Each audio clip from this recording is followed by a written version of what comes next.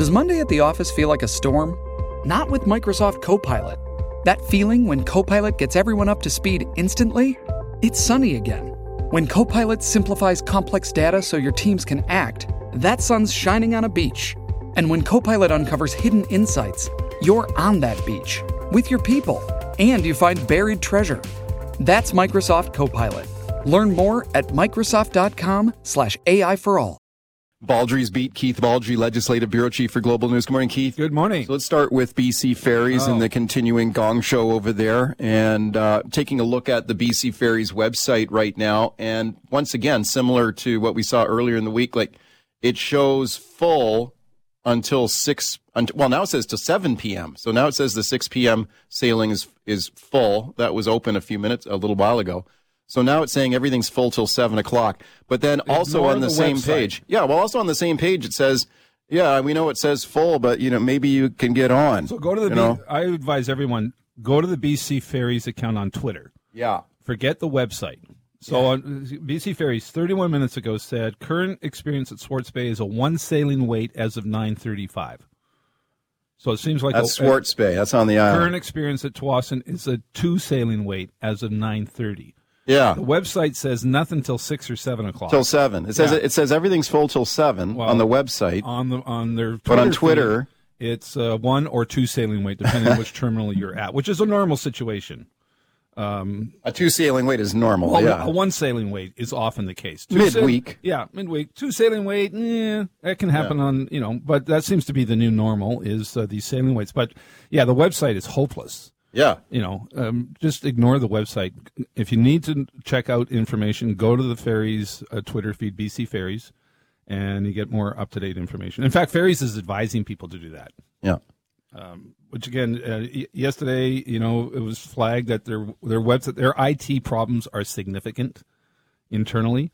When it comes to the reservation system and when it comes to the website. So ignore the website. The thing is, though, I think most people would go to the website. That's probably the most used tool. I mean, people will go there you can make your reservations online on the website. You can check there's a big button there, check current conditions. Well, on top of the website right now, it says, there's a note that says this may not be accurate. It basically says it may be wrong. The information may be wrong. And according to their Twitter feed, it's completely wrong. Yeah. Again, the notion that on a Wednesday all ferries would be booked until 7 o'clock is absurd. Okay. Well, let's listen to Rob Fleming, the transportation minister, grilled on this yesterday by reporters, and here's what he had to say. The explanation coming from BC Ferries is related to a general underinvestment in outdated IT systems that have caused us problems in the past. Technology and a complete overhaul is one of the strategic goals of the new CEO, and it can't come fast enough.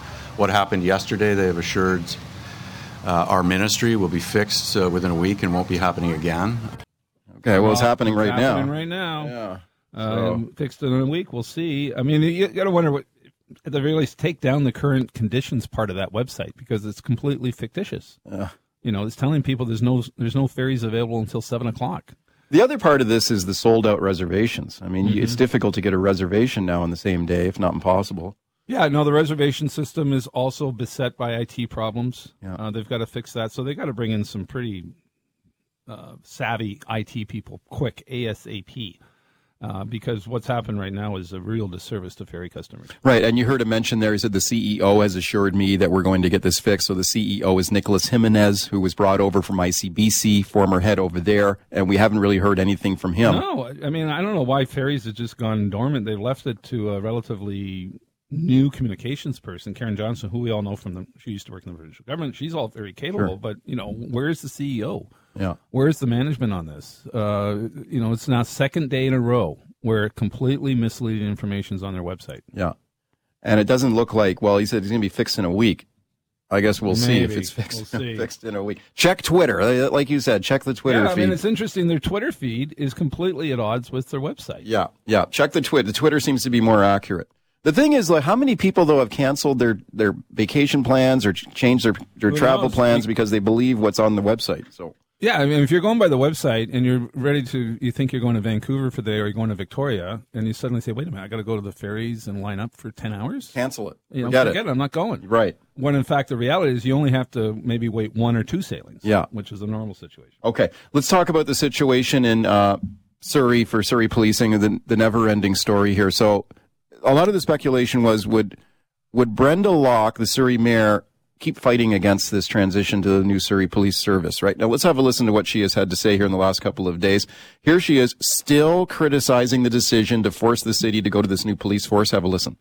With respect to the Solicitor General, I and many of my council colleagues firmly believe this decision will negatively impact the public safety and finances of the people of Surrey for years to come. What's the latest on this? Well, so she spoke, as you heard on the NW Newscast, she spoke at a rather tense Surrey Police Services Police Board meeting last night, where she said it is time to turn the page. But then she says that, and then in the next moment, she criticizes a board member for praising Lipinski and using the word we. And she basically says, not so fast. Don't include me in this. Yeah, exactly. Praising the police chief. So Lipinski is going to he is the police chief. And going forward, he estimates within 10 months or so, give or take a month or two, Surrey Police Services will be the police force of jurisdiction in Surrey. They will have more members than RCMP. So Locke, I don't know, she's sort of have mixed messages here. On the one hand, it's turned the page. On the other hand, she can't quite come to grips with the fact that Lipinski's going to be the police. Yeah. And there's no turning back. I mean, Farnworth, I've talked to him since that meeting he had with her.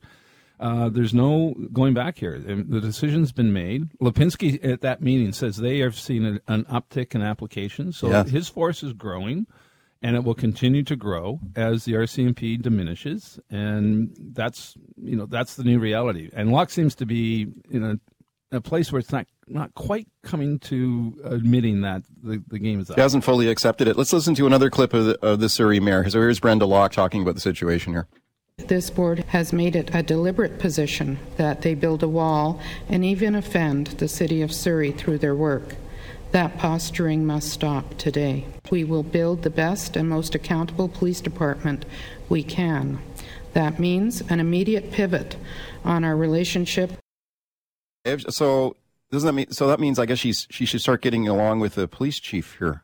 You'd think it would be in everyone's interest to get along. Well, yeah. Get along with Farmers, get along with Lipinski. I think one of the things you're going to see in the fall is we're going to see some amendments to the Police Act to ensure that we don't see this situation occur again. It won't stop a municipality from changing police forces, but it'll stop a municipality with reversing course. The other thing that's been rumored, no confirmation yet, is perhaps an amendments that remove mayors from police boards.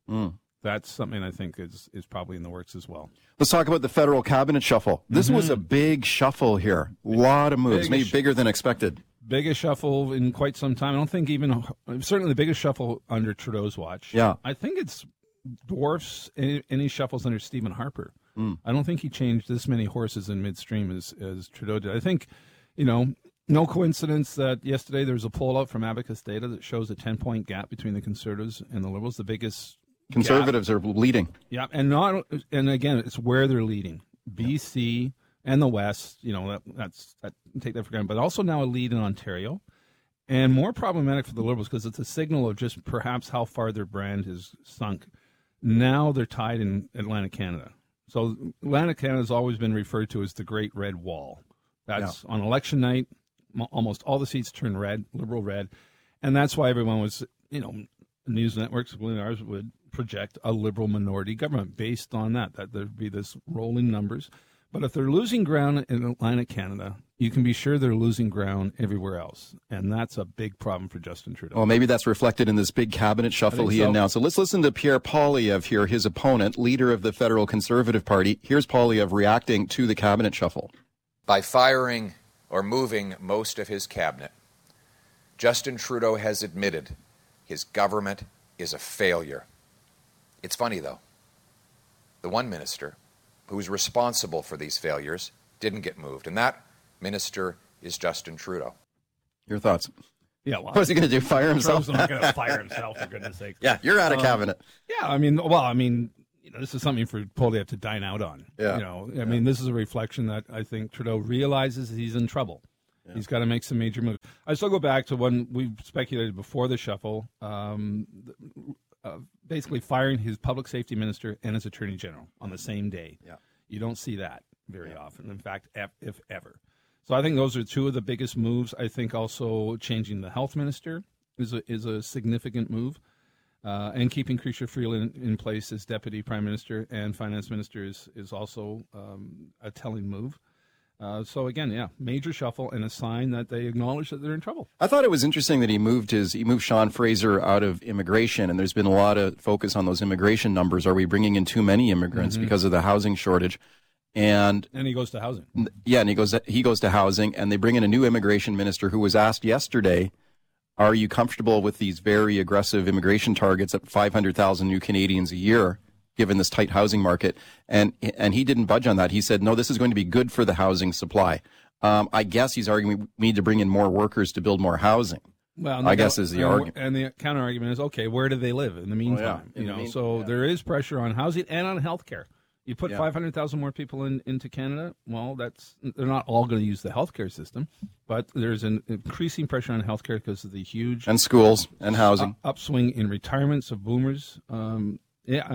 Schools. I mean, how many... Look at Surrey right now. As soon as a school opens, it's over capacity. You got the double-decker portables out there.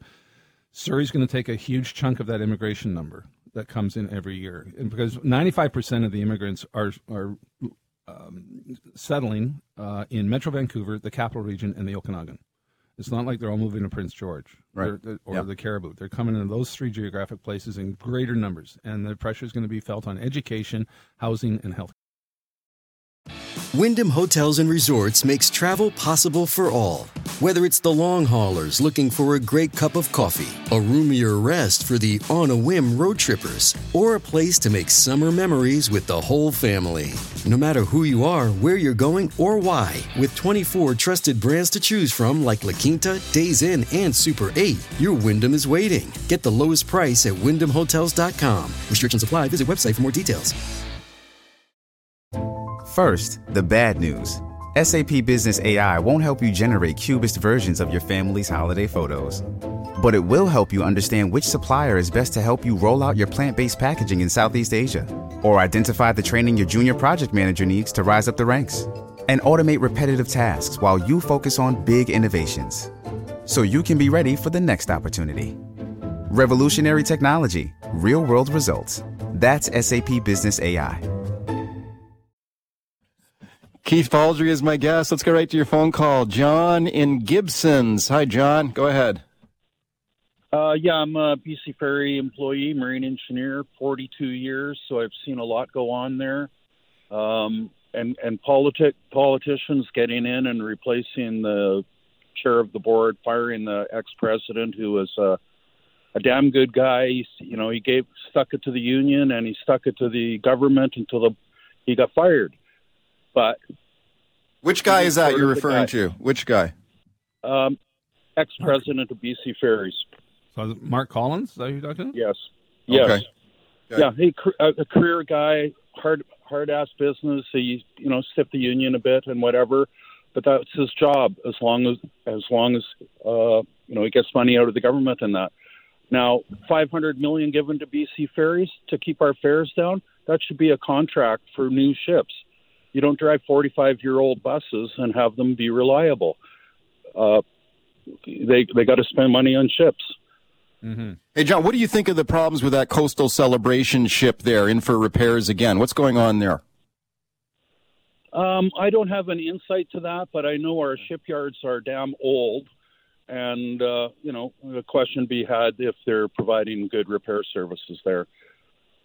Yeah. John, thank you for the call. Yeah, so it's interesting. John's right. They did give BC Ferries $500 million.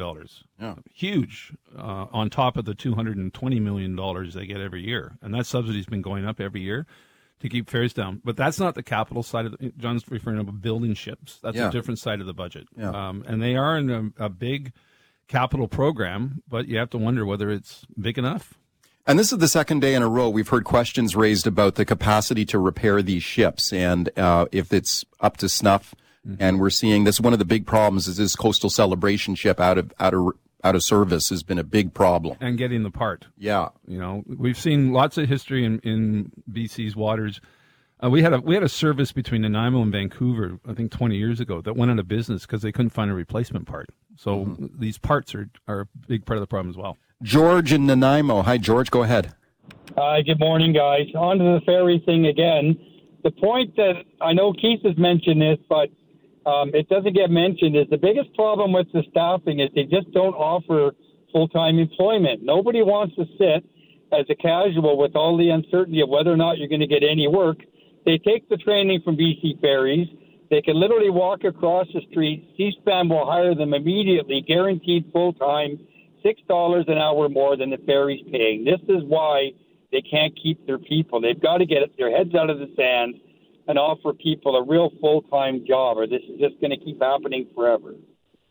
Yeah, very interesting point. They're also now competing with this new ferry service in Nanaimo, Hello Ferries. Yes. Which are already, we had a call, I think, previously saying that they've already hired some BC Ferry employees.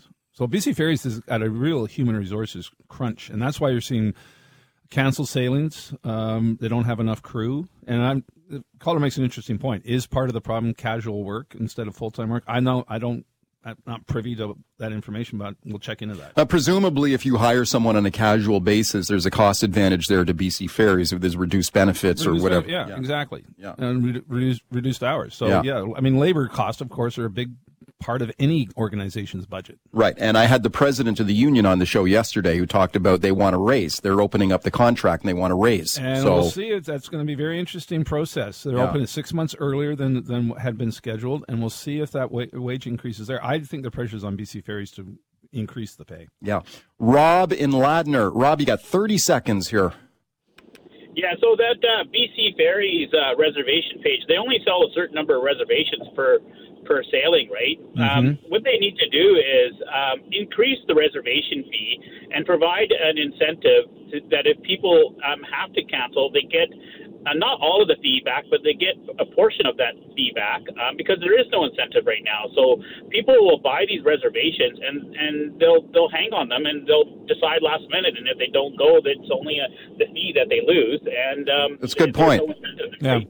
Great point. Yeah, I mean, the reservation system is a relatively new thing. I mean, it hasn't been there since day one. So I would expect some changes to the reservation system in step with some IT changes.